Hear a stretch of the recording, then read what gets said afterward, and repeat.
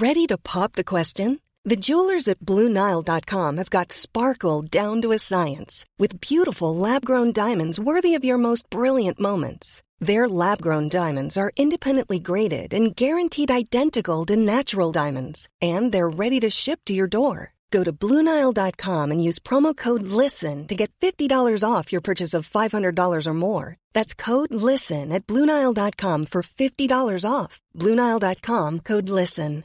Hiring for your small business? If you're not looking for professionals on LinkedIn, you're looking in the wrong place. That's like looking for your car keys in a fish tank.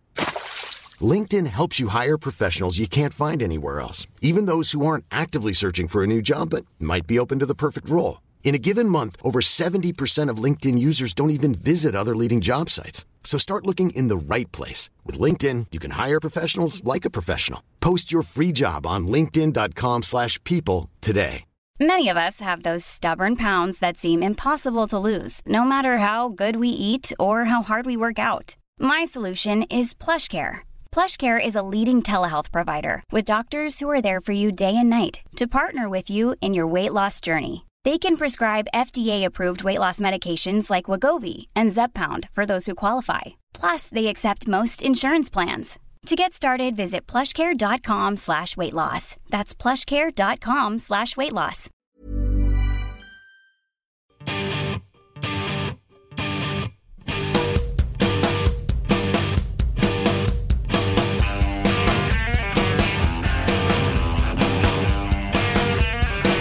You're on Team Human, where we challenge the operating systems driving our society, reveal the embedded codes, and share strategies for sustainable living, economic justice, and preservation of the quirky nooks and crannies that make people so much more than mere programs.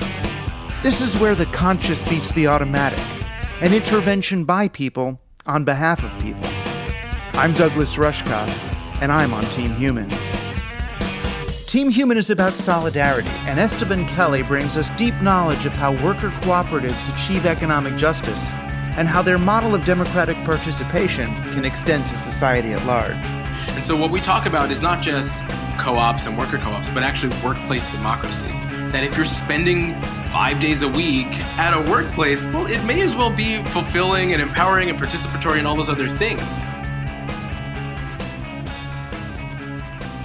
You are not alone, and I don't just mean that as far as the new X-Files revival is concerned, but you are not alone as a person, and more specifically as a worker. You know, solidarity has gotten a bad rap over the last century of American private capital corporate ideology, but solidarity is actually a good thing. It does take a village. And solidarity is the thing that's hardest to forge and maintain in our digital economy. You know, I was talking with someone about the Amazon Turks program. And for those of you who don't know, Amazon Turks is a way for people to work for, pennies per task on tiny computer tasks that computers can't do. So people with no jobs can log onto a computer, log into Amazon, and maybe identify pizzerias in photographs or try to figure out the numbers on houses on street maps. And for each task that you do, you might get a penny or two, which could add up to, whopping sums of, $1 or $2 every hour even for doing these tiny little tasks. But, when you're doing these tasks, there's not like a chat button. It's not like one of these social apps where you can see who are the other, million workers online at that moment and what tasks are they doing. It's not like how much are you getting paid? What's going on? No, there's no lateral communications between the workers. You are absolutely alone, right? And you are alone because the conditions really are so bad that if you were to talk about them with someone else, you might be able to forge some solidarity. So instead you sit there doing these little tasks. If the person who's hired you to do the task, so of course you'll never see, if they decide that you haven't done it well, they can reject the work and keep it and not pay you, right? So there's no recourse. You could sit there, not that they should do it, but they could and they do when they want to save money, get a few million tasks done by people, and then just simply check the box that says, oh, this wasn't sufficient, so you don't have to get paid at all. And the ironic thing is the tasks that people are doing in this, supposedly liberating digital age, the tasks that people are doing are the tasks that are even too boring for the computers to do. The computers are busy doing high-level tasks. They're writing Hollywood screenplays and designing video games and analyzing consumer trends and coming up with big data analysis and correlations. What do you do? What do we humans do? Well, we got to just figure out what's the number on that house? Where's the pizza in this picture? Where's the nostril? Or what color is this? We're like human scanners, basically. It's the old optical character recognition when you scan a book and it's going to turn it into text. That's the kind of work that the humans are doing, so the machines can do the higher order activities. Right? So now we have, machines directing human labor, not even like a good old-fashioned assembly line. At least, on the assembly line, there was a person next to you. You could talk, say, oh gosh, the assembly line's moving fast today. It's moving slow. Maybe the foreman would come by and say, shut up, stop talking, get back to work. But at least you could walk with that person to the bar after work. It was in the bar by the waterfronts where a lot of the labor activism happened, because people were sitting there after work having a beer saying, gosh, this is unfair. They dock our pay when we do this, and they don't hire us for that. They're not giving us regular hours. Maybe we should unionize. What should we do? At least you know who the other guys are on the assembly line, the other guys and girls. In Amazon Turks, you don't know who they are. They're just, God knows where they are. They could be in other countries. They could be next door. And since you don't have a job and this work is sort of lowbrow, it's almost shameful that you're doing it to begin with. It's not something that you even want to talk about, that, yeah, well, to make ends meet, I'm doing this kind of Amazon Turk stuff. So we're completely isolated. And that's actually an extension of the isolation that was built into the American labor landscape really since around FDR's time. When we built Levittown and the other suburbs, let's call them, the other planned suburbs around our metropolis regions, they were designed not just by the Levitt brothers, but along with government psychologists trying to figure out how do we maintain a passive population, right? A whole bunch of guys had just come back from World War II. The government was worried that these people might be crazy. They're going to revolt. A lot of them have guns. We have to see, how can we keep these people docile? And one way they thought they could do it was, well, first by giving them mortgages, right? Give them a loan to buy a house, give them through the GI Bill, give them a loan to buy a house, but then saddle them with a whole big mortgage, because anyone with a mortgage is not going to try to fight the system because he wants to pay back his loan and not lose his house. So give them a mortgage, but more importantly than that, put them in little individual homes that are spaced perfectly apart, that don't really allow for the kind of neighborhood peer-to-peer lateral communication that people had in the big cities. These towns were designed without town halls, without bars, without places where people could congregate, because congregation means conversation. Congregation means people developing solidarity and people deciding that they don't really like the conditions, they don't really like their job, they don't really like how things are. And of course, when you're trying to rebuild a country, that's not what you want. You want, the kind of country they wanted to rebuild, and in the fear that they were having, they really just wanted to rebuild a country that kept people working. So that meant keep all the houses separate, keep people separate. You don't want Joe sharing his lawnmower with Jack, right? So the houses have to be far enough apart so that Joe and Jack each buy their own lawnmower, right? You don't want the Smiths and the Joneses cooperating. You want them competing so that John buys one lawnmower and Jack buys a better one, then John upgrades his, and so on. And that's not just to feed Wall Street, that's to create jobs. The more lawnmowers that are being bought, the more assembly line jobs there'll be, and the more of these little houses we can put people in. It wasn't evil as such. It was just a game, right? They were gamifying a kind of a competitive scheme into the social fabric so that instead of having this kind of communist solidarity thing, we would have a more American ideology of competition in a free market. Now, the problem is when the social reality crumbles, well, you get where we are today, right? And with the opposite of Team Human, right? What you have is Team Me, is brand me. You have people competing individually in order to get what they see as the fixed sum of spoils in a zero-sum game economy, right? Our common interests end up really taking a back seat or going into the background to our personal interests, our individual achievement. Where's my kid getting into college? Not how good is the education for my whole town. And as we moved from this more collaborative, communal, solidarity-based society towards this one of individualism and personal achievement, media also changed. Media changed from the hearth that the whole family would gather around, or even neighbors would come to watch that show in the evening, to this kind of media as isolation, right? I watch House of Cards, but, I'm on episode 3 of season 4 while you're on episode 2 of season 1.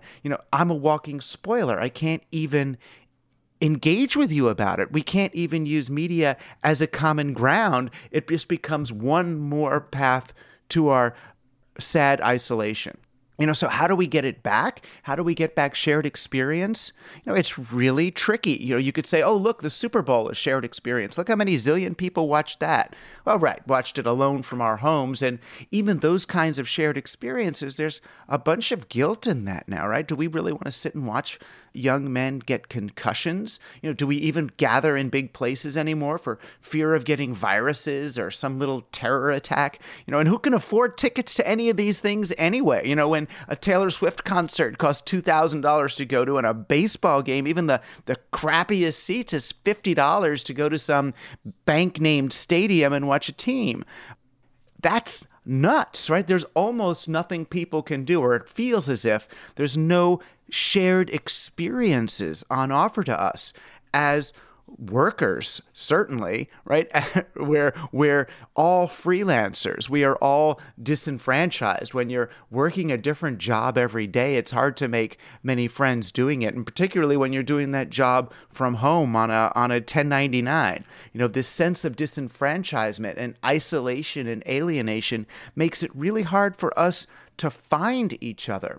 But what I'm wondering is if disenfranchisement is a new kind of membership. The way the Freelancers Union originally in Brooklyn, in New York, it created a new kind of union out of a whole bunch of freelancers. That's a first step, right? Most of those freelancers really just wanted health insurance and didn't meet up with each other. They were just glad for an organization that was consolidating their health concerns into a single pool.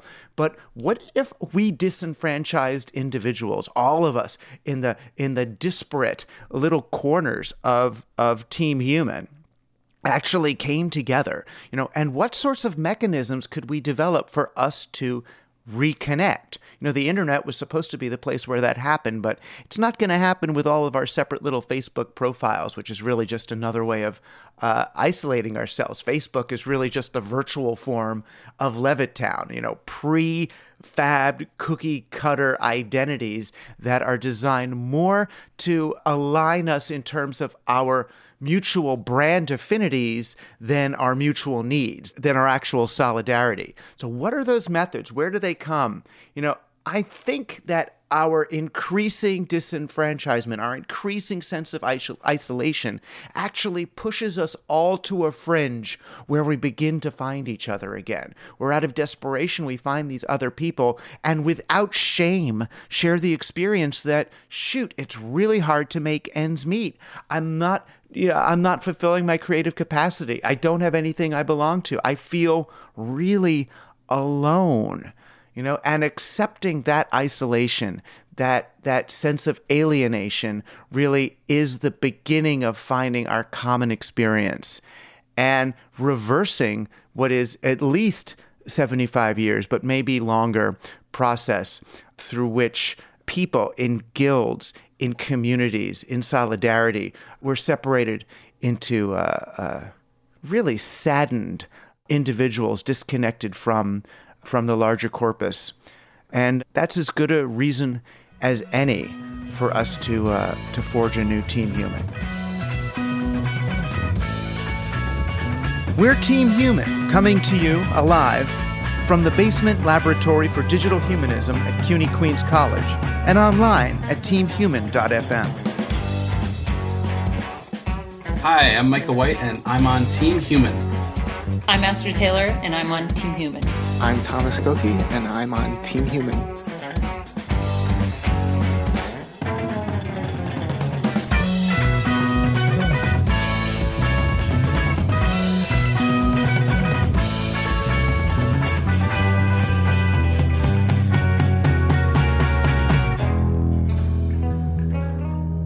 So solidarity feels like a big word, like from the Union era, or maybe even Stalin or Marx. And solidarity to most of us sounds like work, where most of us, like me, I just want to get a job. I want to do my thing and not worry. I'm not political. So, Esteban Kelly, Executive Director for the U.S. Federation of Worker Cooperatives, co-ops are beautiful. They are beautiful. Engagement is an ideal. Co-ownership sounds kind of cool, but I just want a job. Why do I want to bother with all of that? Well, I think it's more than just wanting a job, right? That solidarity is about, it's deep. And so there's that. And I think that people crave connection much more than, having one job or one relationship or one thing to do. And so it actually gets to a more fundamental human need about connection. But don't I have Facebook and JDate for that? Perhaps you do. And those are platforms that, when used well, I think can expand the opportunities for solidarity, for hearing what's going on in other people's lives, for having empathy, for staying in touch, and then for really showing up for one another. And it's a two-way street. It's not only the work that is involved in being there for your friends. You find out that they're sick and you can walk over to their house and bring them some soup or whatever. But it's also the moments where you're sick or where you just had a relationship end and you need comfort or a companion, or moments where you lost a job and you're looking for some income, and maybe you can help fill in a gap by watching your friends' small children, or maybe cooking them lunch because they're really busy, and that helps them and that helps you. So solidarity fundamentally gets at a win-win, and it's a concept of working out of your most radical sense of self-interest for mutual benefit for you and other people.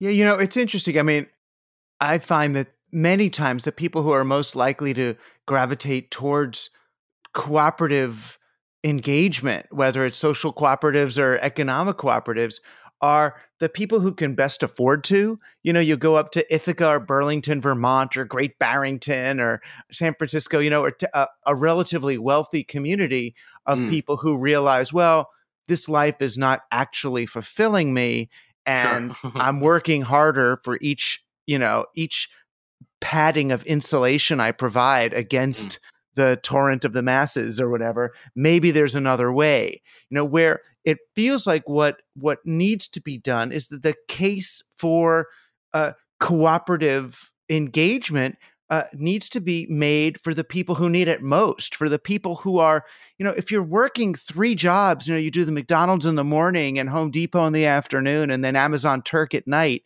it's really hard to even conceive of what's the alternative. There's no time to go do it and to find it.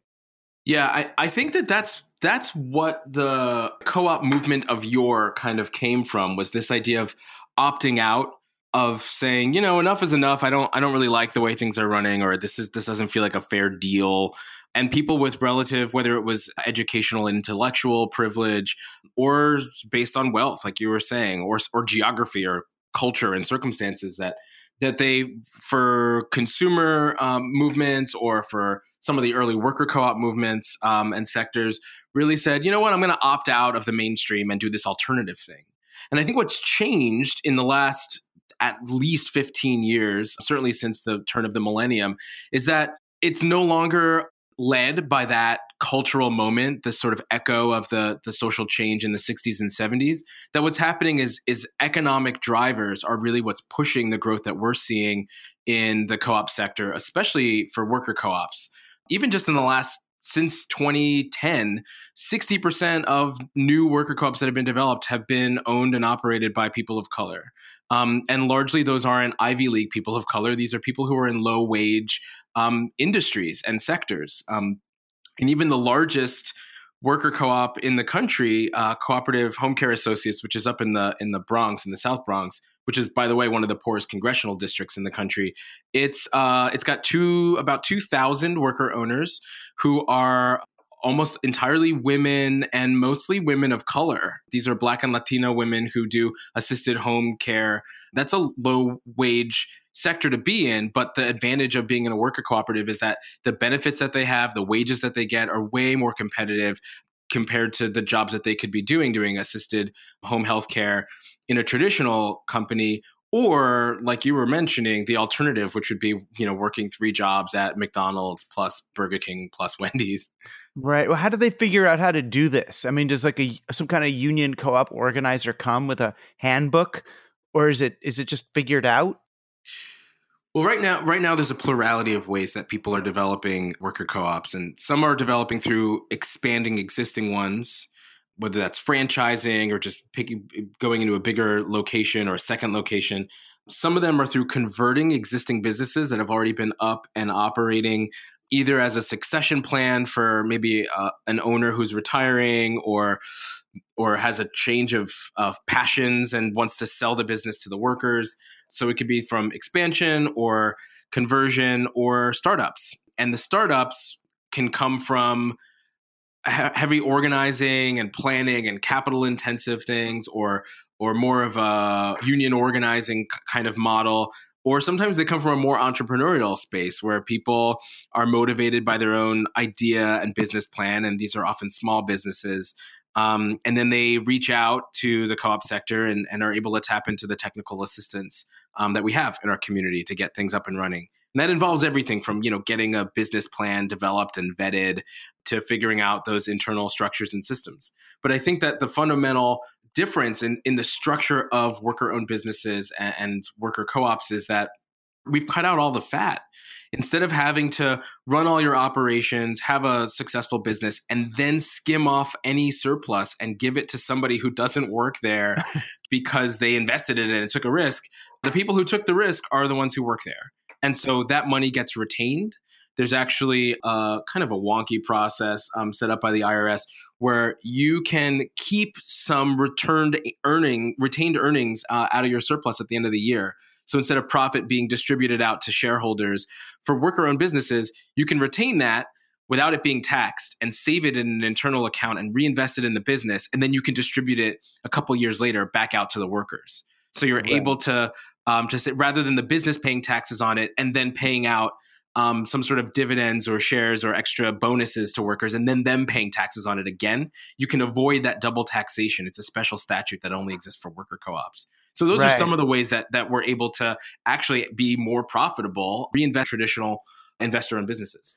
Yeah, and I guess, and in most cases, actually less risky. The argument kind of against being part of a worker co-op is the guy who's like, I don't want to own the business and have the risk of whatever. That's my boss. I just want to go to work, do my job, get my paycheck, come home, watch TV, play ball with my kid, go back to work the next day and not have this headache of worrying.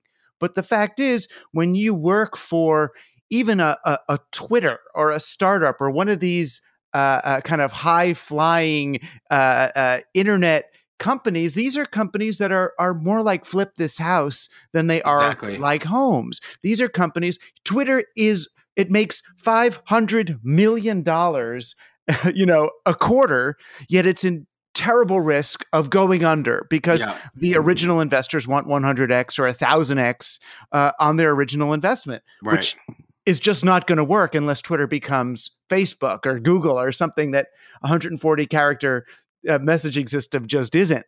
But if the investment is the time, the same time, the same labor that you would have put in.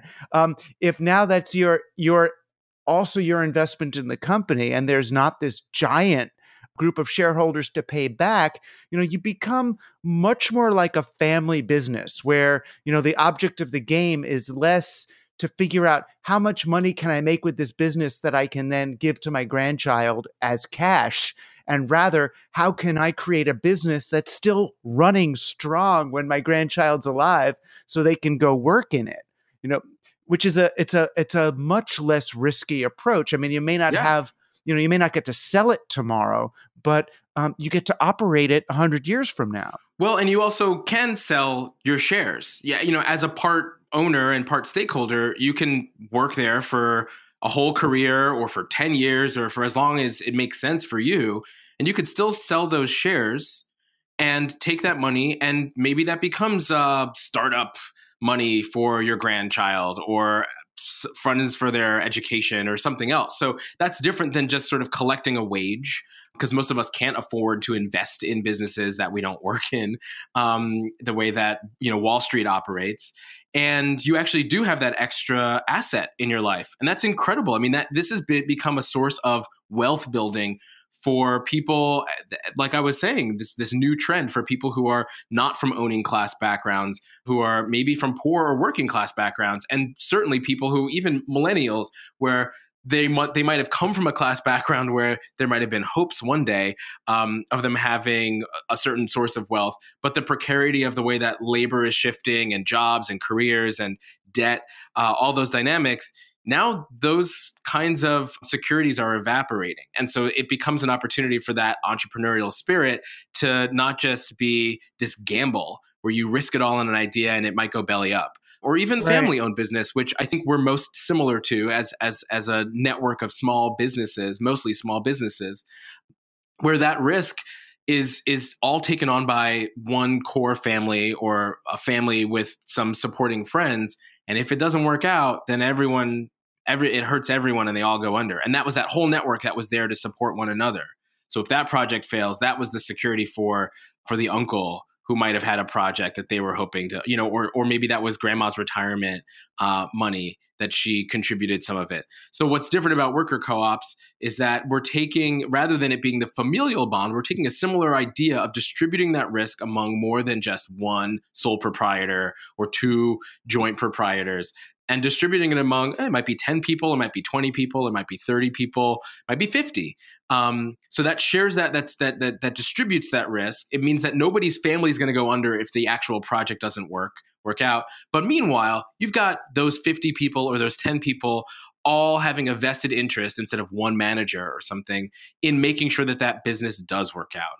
And plus it's a proof of concept also. I mean, in a sort of Kickstarter way, even though you're not getting capital from these people, if you're able to get 50 or 100 people believing enough in a business to come work in it, then maybe it's a good idea. It's a kind of it's a pretest of your business plan. Whereas if you're opening the 7th pizzeria on the block, you might not get 50 people coming to work for you because they're like, there's enough pizza here. You're so stupid.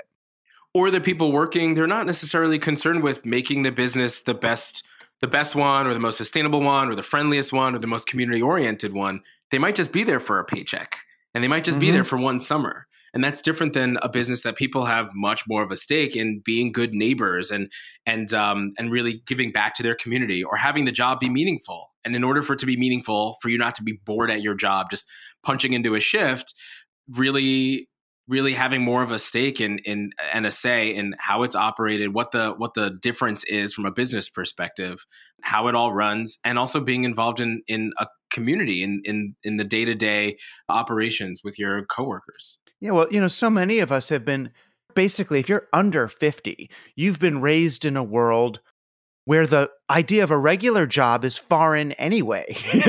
There's no idea where you go work for some company and get a pension and have security. That's kind of gone. We're all used to being, to living in precarity and kind of perpetual disenfranchisement.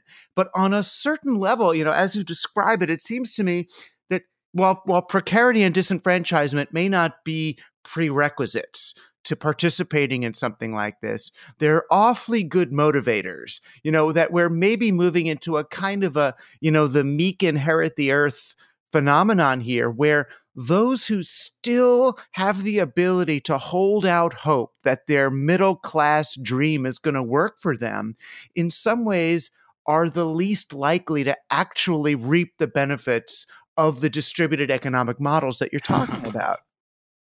Well, I think what's interesting is getting at those core values that people hold up, things like democracy and having voice and empowerment and participation. It's so funny how that becomes a hobby or a side project. Like, you can have a voice in your after school club, or you can have a voice in the PTA, that we don't think of democracy being incorporated into our economic process. And as that whole sector of our society, which is so significant. And so what we talk about is not just co-ops and worker co-ops, but actually workplace democracy. That if you're spending 5 days a week, and like you were saying, those of us who are under 50 are probably spending 6 days a week at a workplace, well, it may as well be fulfilling and empowering and participatory and all those other things. And so what we have the advantage of seeing in democratic workplaces is people experimenting with everyday economic democracy, right? That democracy isn't something where you click on a bunch of blogs and follow their polls and maps, and then once or twice a year you get to see the results, or you actually get to vote yourself.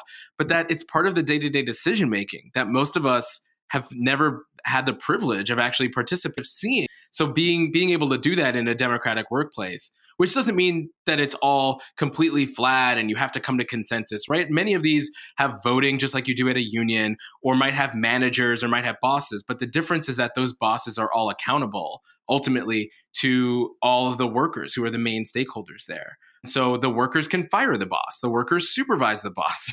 They probably get paid just as much as the boss, or if the boss gets paid more, it's for a reason. That it might be incentivized, or it might be based on their experience. But either way, the workers are the ones who set the vision and the goals and the metrics. This is the kind of business we want to be. This is the way we want to shift things. This is the way we want to expand our product line, or these are the ways we want to treat our workers. These are the kind of benefits we want to see.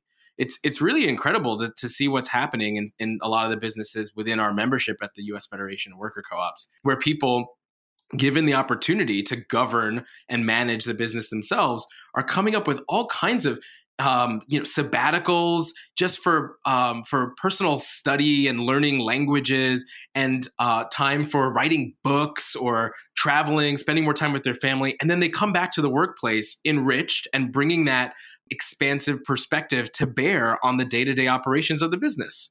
Right. I mean, and the most people who manage businesses today say, well, if you let the lunatics run the asylum like that, they're just going to tear down the business. They're going to take all the money and give themselves vacations and educate themselves. And who's left to mind the ship? But I think the argument is, though, that those people are also the owners of the company. They have a vested interest in the company actually working. Exactly. If the workers just did that, they lose their business. So they are thinking, both ways at once. They're thinking as owners, they're thinking as community members who live in the pollution range of the company they're working for. They're thinking as customers because they probably use the products and their family uses the products, so they don't want them to be bad. And they're thinking as workers who have jobs, and owners, shareholders who have to reap the dividends. So, each stakeholder in the enterprise is no longer a single stakeholder, at odds with the other ones, but is each stakeholder is, in a sense, 4 or 5 different people. Well, I would go even further than that, and just let's take a good look at what's actually happening with the majority of our economy, which is investor owned.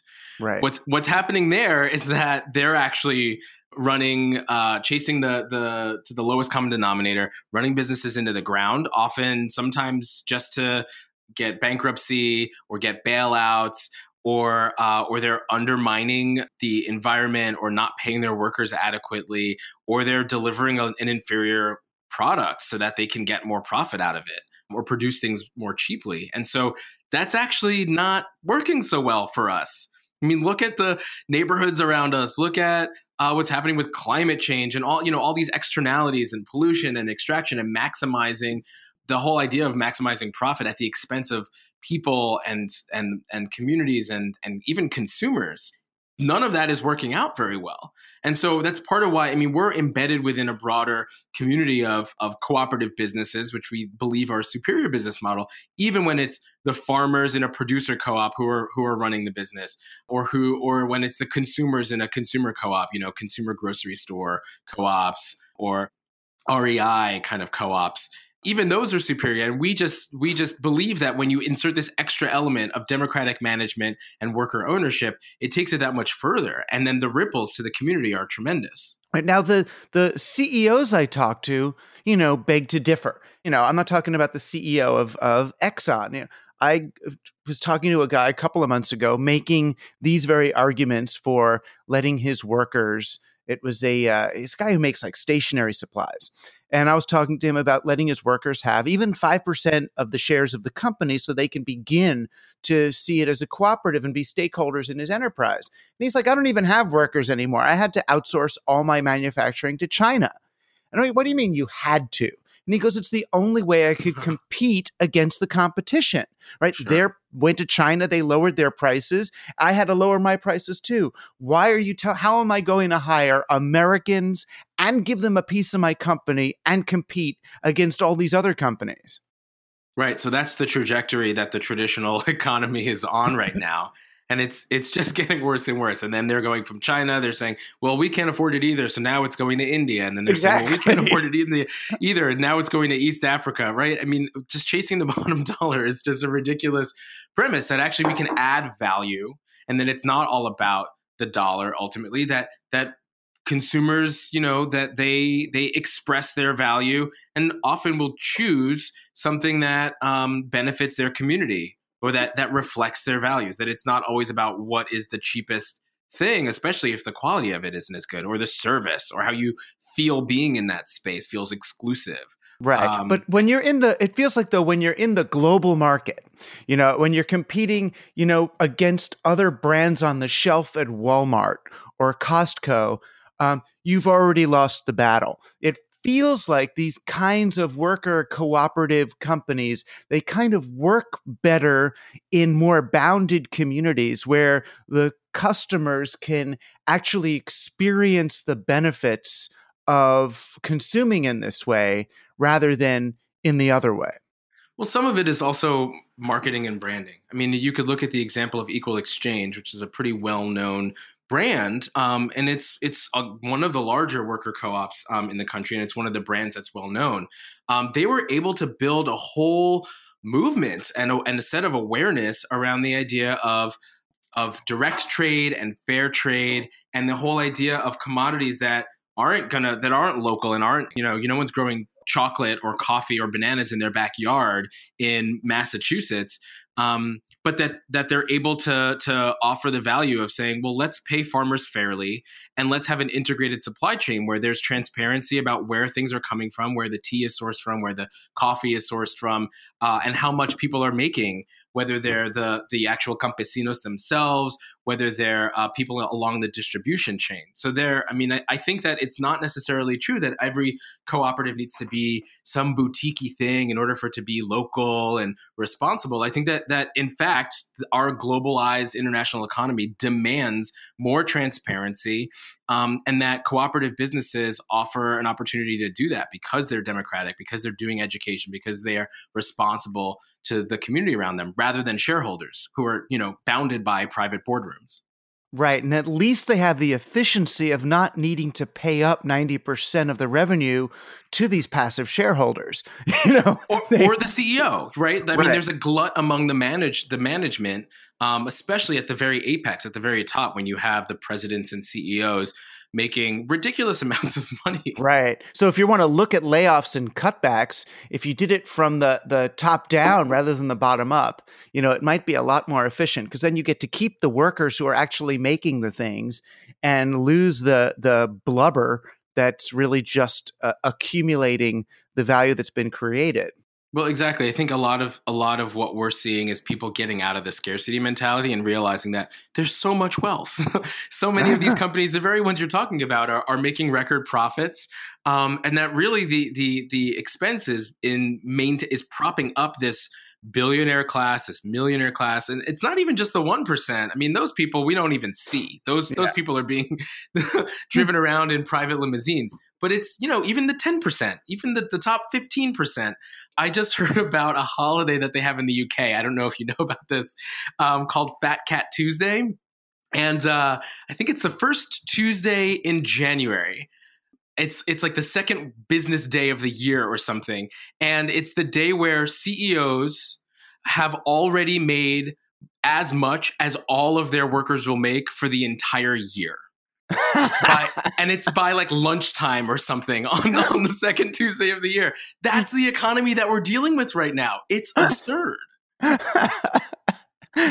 is absurd. It is absurd. And then, beyond that, and almost beyond the economic argument, this show is called Team Human because what I'm trying to do is help people understand that, we are a team. There's Team Human versus Team Machine or versus Team Capitalism or all of these automatic operating systems that mean to dehumanize us.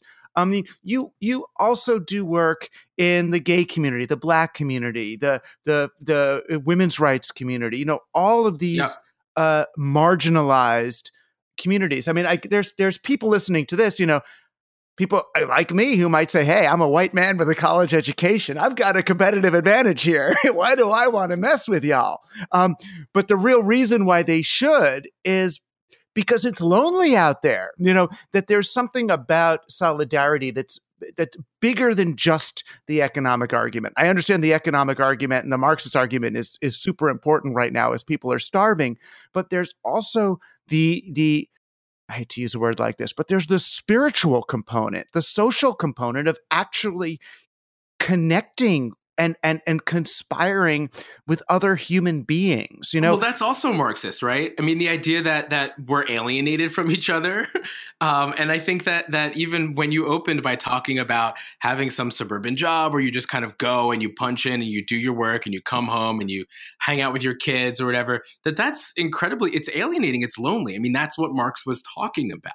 And so the whole premise of having a more socialized economy is by overcoming alienation, or what Fanon talks about as disalienation, which is not saying that like, let's erase and forget that we were ever alienated, but how do we overcome it and come through it and in a better position than we were before, with all the hindsight of remembering how disconnected we were and how hard that is, and keeping that in mind while we're building connections and community with each other.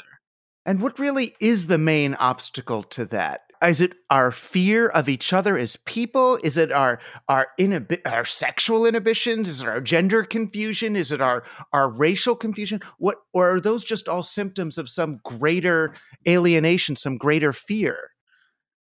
Well, people have different opinions about that, but in my view, I think that those things are they are interconnected. I mean, I studied anthropology and political economy, and all those other things that you mentioned around racial liberation and queer liberation.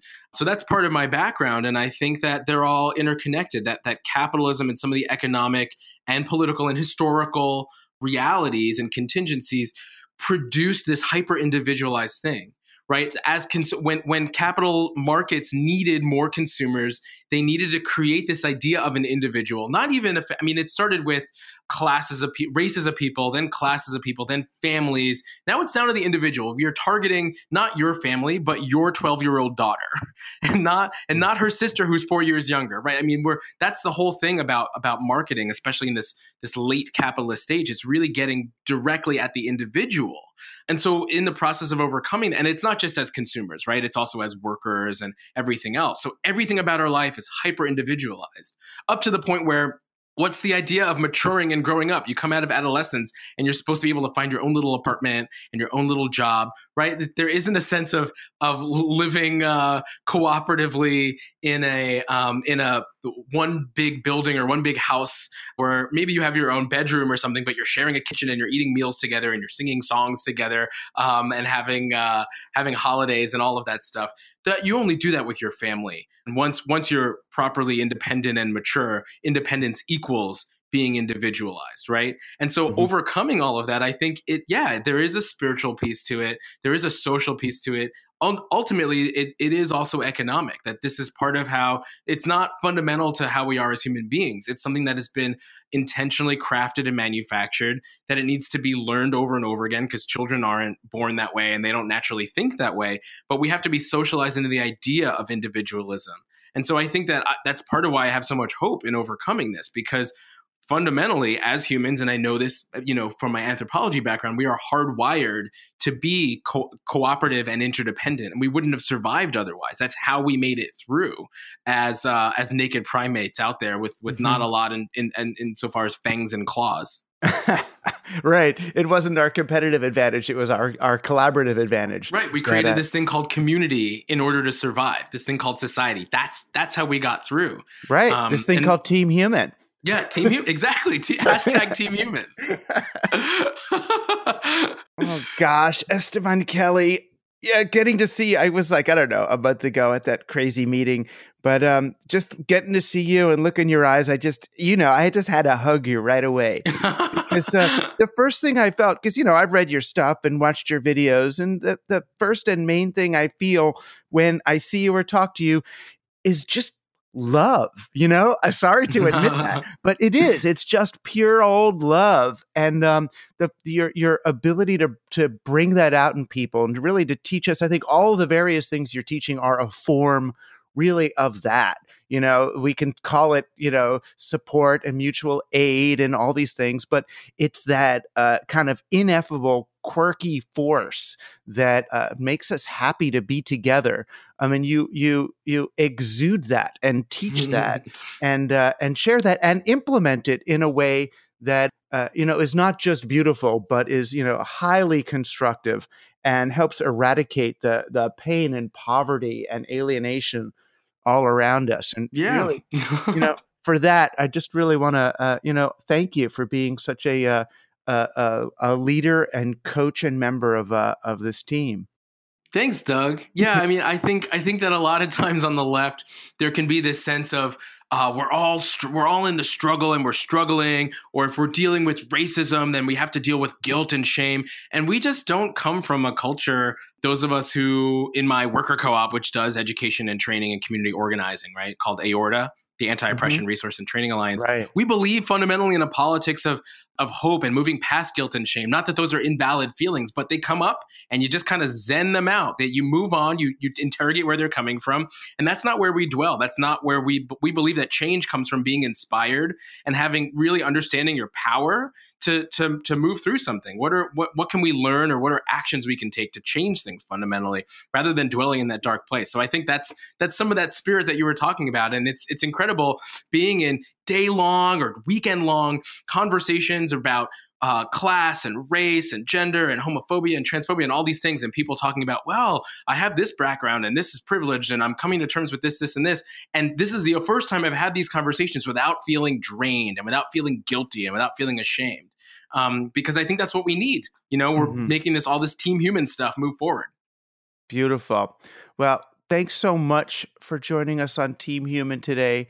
And we're going to keep up with you. Everybody knows I'll have all the links up where they can find your stuff. Cool. And get involved.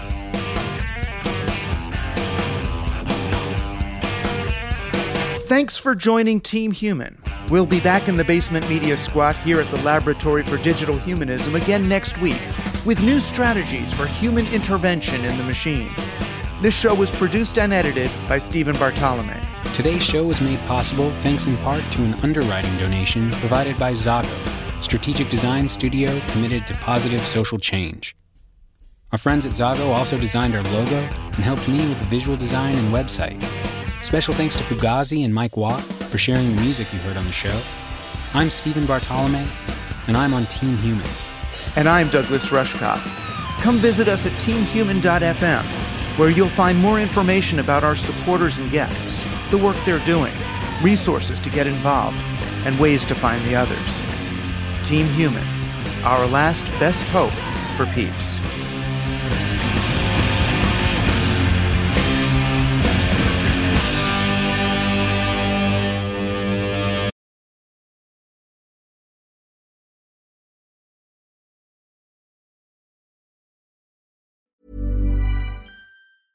Mom deserves the best, and there's no better place to shop for Mother's Day than Whole Foods Market. They're your destination for unbeatable savings, from premium gifts to show-stopping flowers and irresistible desserts. Start by saving 33% with Prime on all body care and candles. Then get a 15-stem bunch of tulips for just $9.99 each with Prime. Round out Mom's menu with festive rosé, irresistible berry chantilly cake, and more special treats. Come celebrate Mother's Day at Whole Foods Market. Planning for your next trip?